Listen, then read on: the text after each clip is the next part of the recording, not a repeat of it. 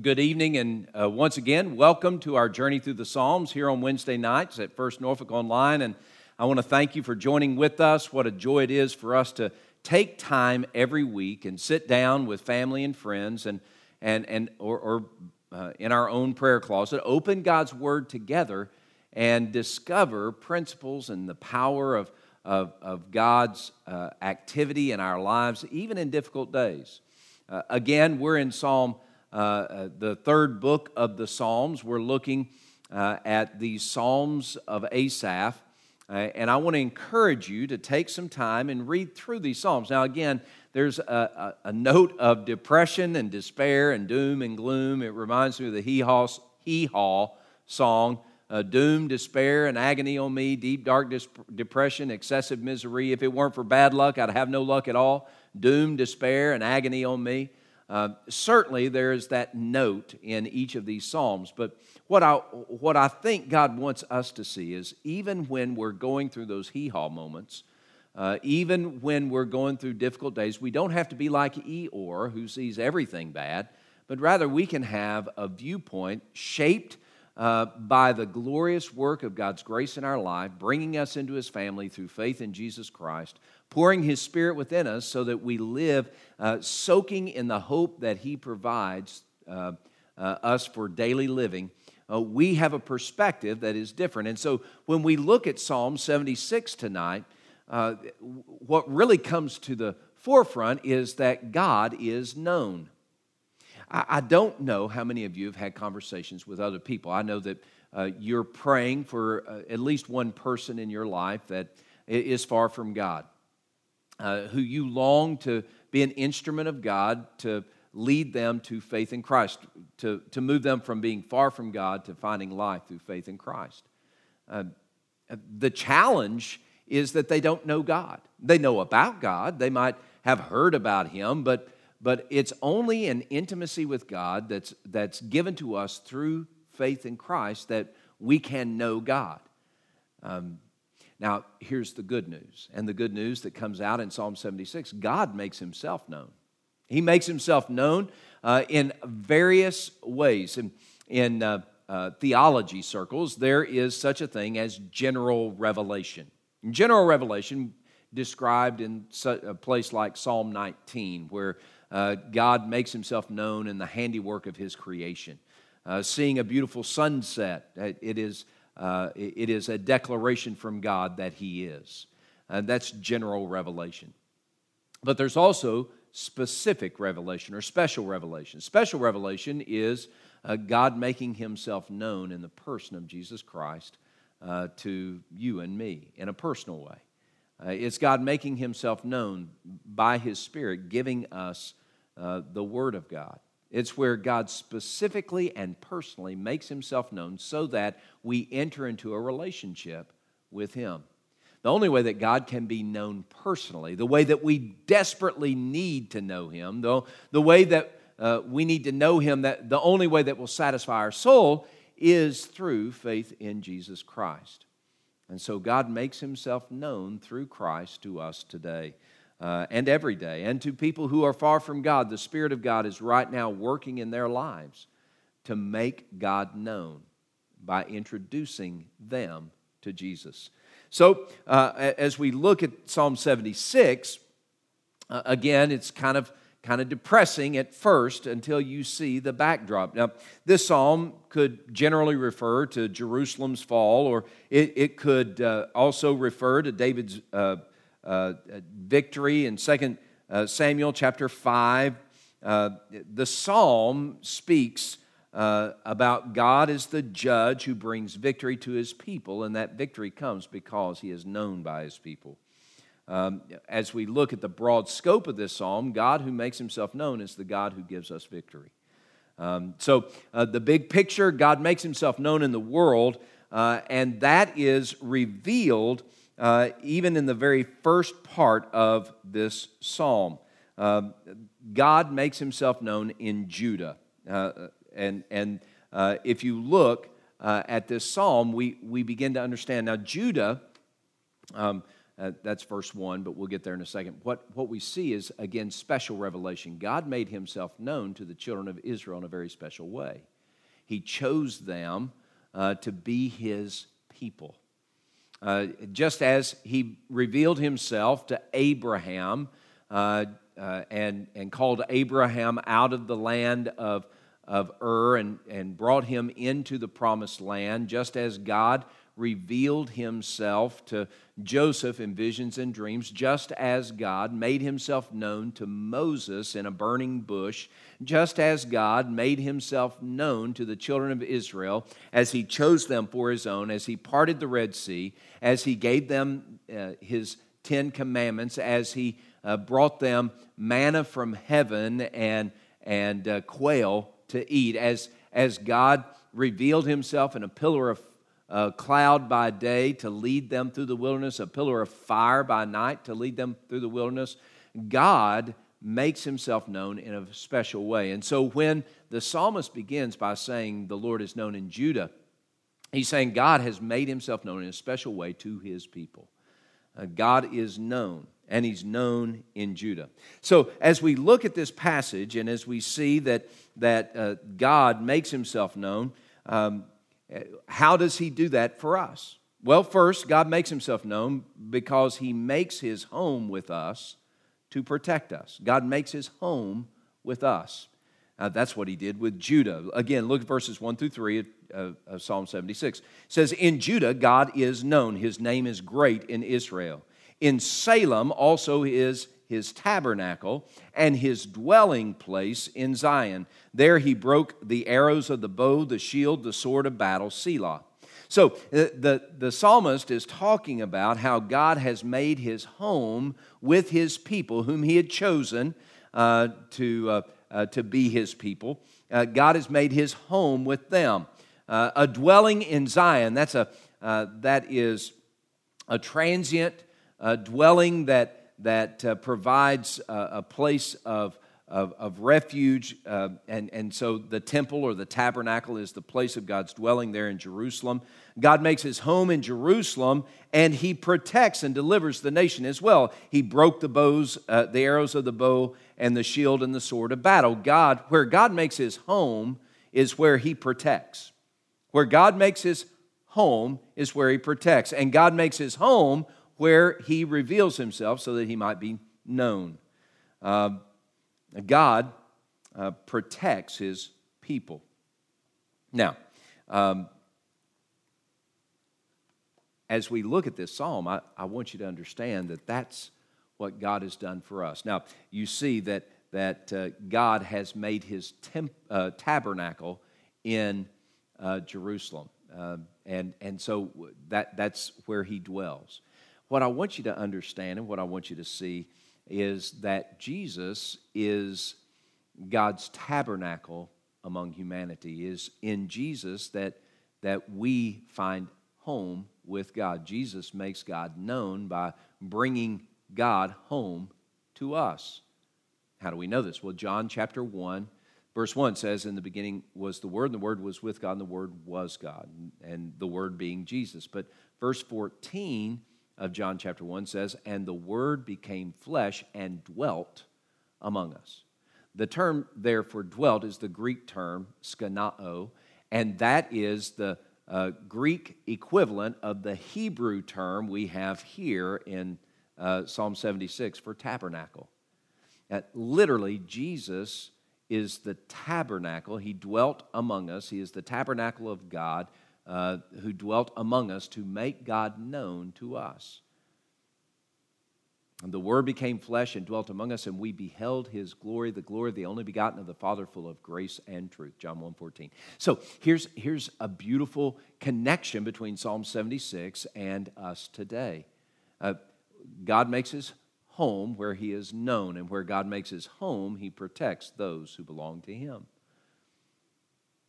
Jesus has brought God's home to us so that we can know God personally, so that we can see the glory of God, so that we can be transformed by God's grace. Jesus has brought God home to our heart if by faith we've trusted him.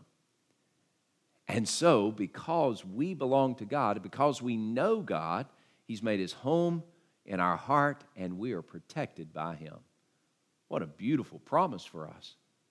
I know that that all of us face difficulty or challenges or swirling circumstances that stink. I know we get all those things, but no matter what we face, no matter what the day may bring, God, who is known, who makes His home with us through Christ, is protecting us.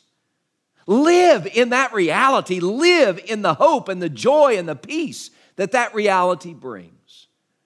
God has made His home with us, and He protects us. The second thing we see in this psalm, Psalm 76, is that God makes Himself known because God displays His power for us. In the second section of this psalm, we hear of victory of God over the enemies of His people. Look at verse 4. You are more glorious and excellent than the mountains of prey. The stout-hearted were plundered. They have sunk into their sleep. None of the mighty men have found the use of their hands. At your rebuke, O God of Jacob, both the chariot and the horse were cast into a dead sleep. God brilliantly moves in the darkness of circumstance. This picture in verse 4, you are more glorious and excellent than the mountains. It is a picture of a blinding light piercing the darkness. It's a picture of God in the darkness of battle bringing the brilliance of His power to bear. God is more fearful and fear-inspiring than any bandit or beast. And God is the one who flings chariots and horses aside. God is the one who displays His power for us. By His rebuke, the enemies of His people have been stunned into the sleep of death. God wins. I don't know about you, but so often, especially if I'm leaning into the culture of our day and culture of history, you see so much darkness erupting or slinking around. Can you imagine what it would have been like to live during the Black Plague? The Black Plague, number one, it was medieval times. It was unsanitary, to say the least. But the Black Death literally brought death. You didn't know if you were going to live or die. If you were around somebody or even within the windage of somebody or a home that had the Black Plague, you were fearful for your life. The Black Plague ravaged Europe and killed more than half of the population of Europe. It was devastating. It was dark.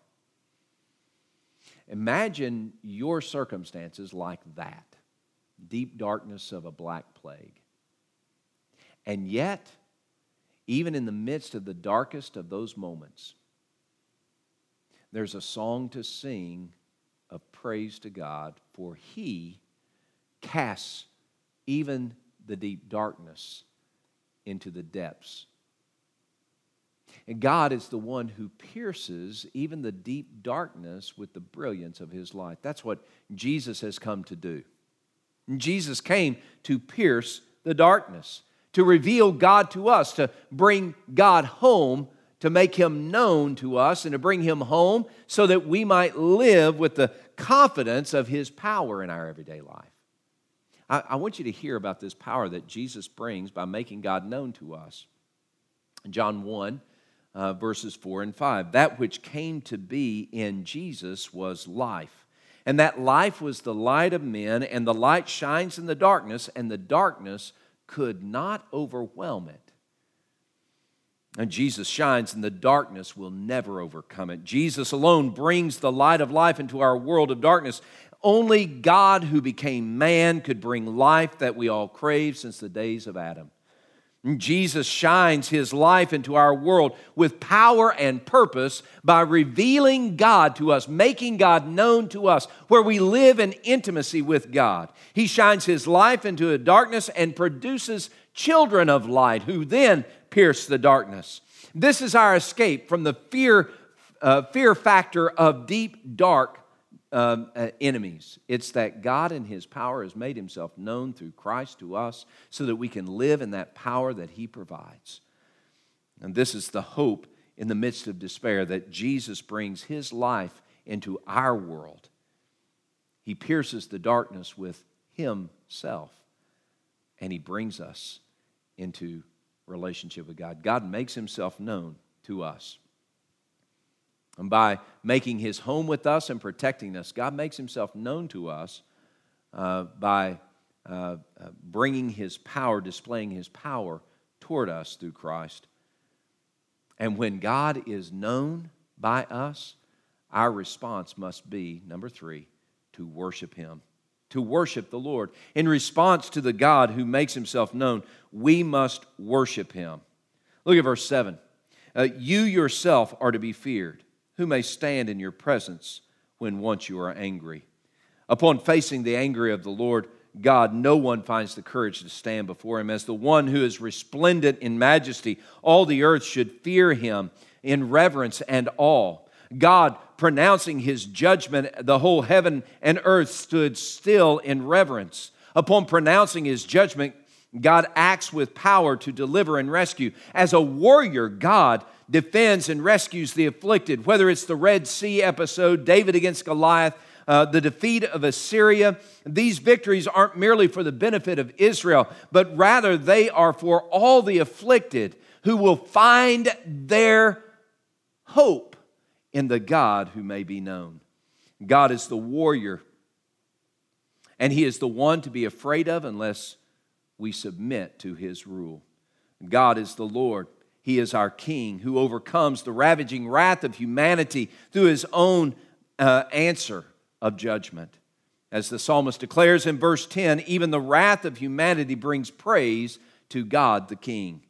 Because He is the warrior, because He is the judge, because He is the King, all the nations of the earth should come to pay homage to Him. He is their King, even if they don't submit to His rule. Every person, including you and me and our neighbors and our friends and the strangers around us, every person is called by God to worship Him out of reverence. He alone mortifies the rebellious will of princes. You see, God brings victory and we worship Him. We worship Him in reverence and in awe, because He makes Himself known. And look, here's the picture in this passage. God makes Himself known through Christ, and people will reject Him.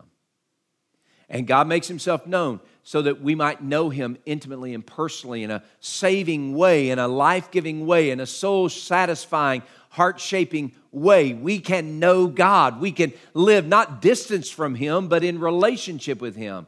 Led by Him every day, God the judge, the King. He leads us. He protects us. He makes His home with us through Christ. Have you known God that way? I believe that is the delight of life. There is nothing greater, nothing more satisfying than knowing God personally. And that's how Jesus reveals God to us. That's how God in His grace makes Himself known to us this side of judgment. See, God makes Himself known through grace when we put our faith in Jesus, personally, intimately. But there will be a day when God makes Himself known through judgment, personally and intimately. For every person who rejects Jesus and believes that they can get to God in their own way, or believes that they have no need of God, there will be a day when they will be judged by God. So friends, can I ask you, if God has brought you to watch and listen to this brief talk, can I ask you, have you known God personally through faith in Jesus so that you are protected by Him, so that you experience the powerful display of His love toward you so that you worship Him with your whole heart. If that's who you are, then I rejoice with you. And I join you in the journey of praise to God who is known. But if that is not you, if you don't know God personally through faith in Jesus Christ, I beg you, don't wait for the judgment. I beg you, please, trust Christ. Turn to Him. Call upon Him tonight and say, Jesus, I believe that you died for my sin in my place upon a cross. You died for me so that I might have life through you, so that I might know God. Jesus, I trust you, and I give you my life. I give you all that I am. I'm all in with you. Jesus, just save me. Bring me to God. And when you, with your whole heart, turn from your sin and trust in Christ and His saving work through His death on the cross and His resurrection from the dead, when you do that by faith, then God covers you in His grace and He introduces Himself to you. He makes His home in your heart. Will you cry out to Jesus tonight to save you?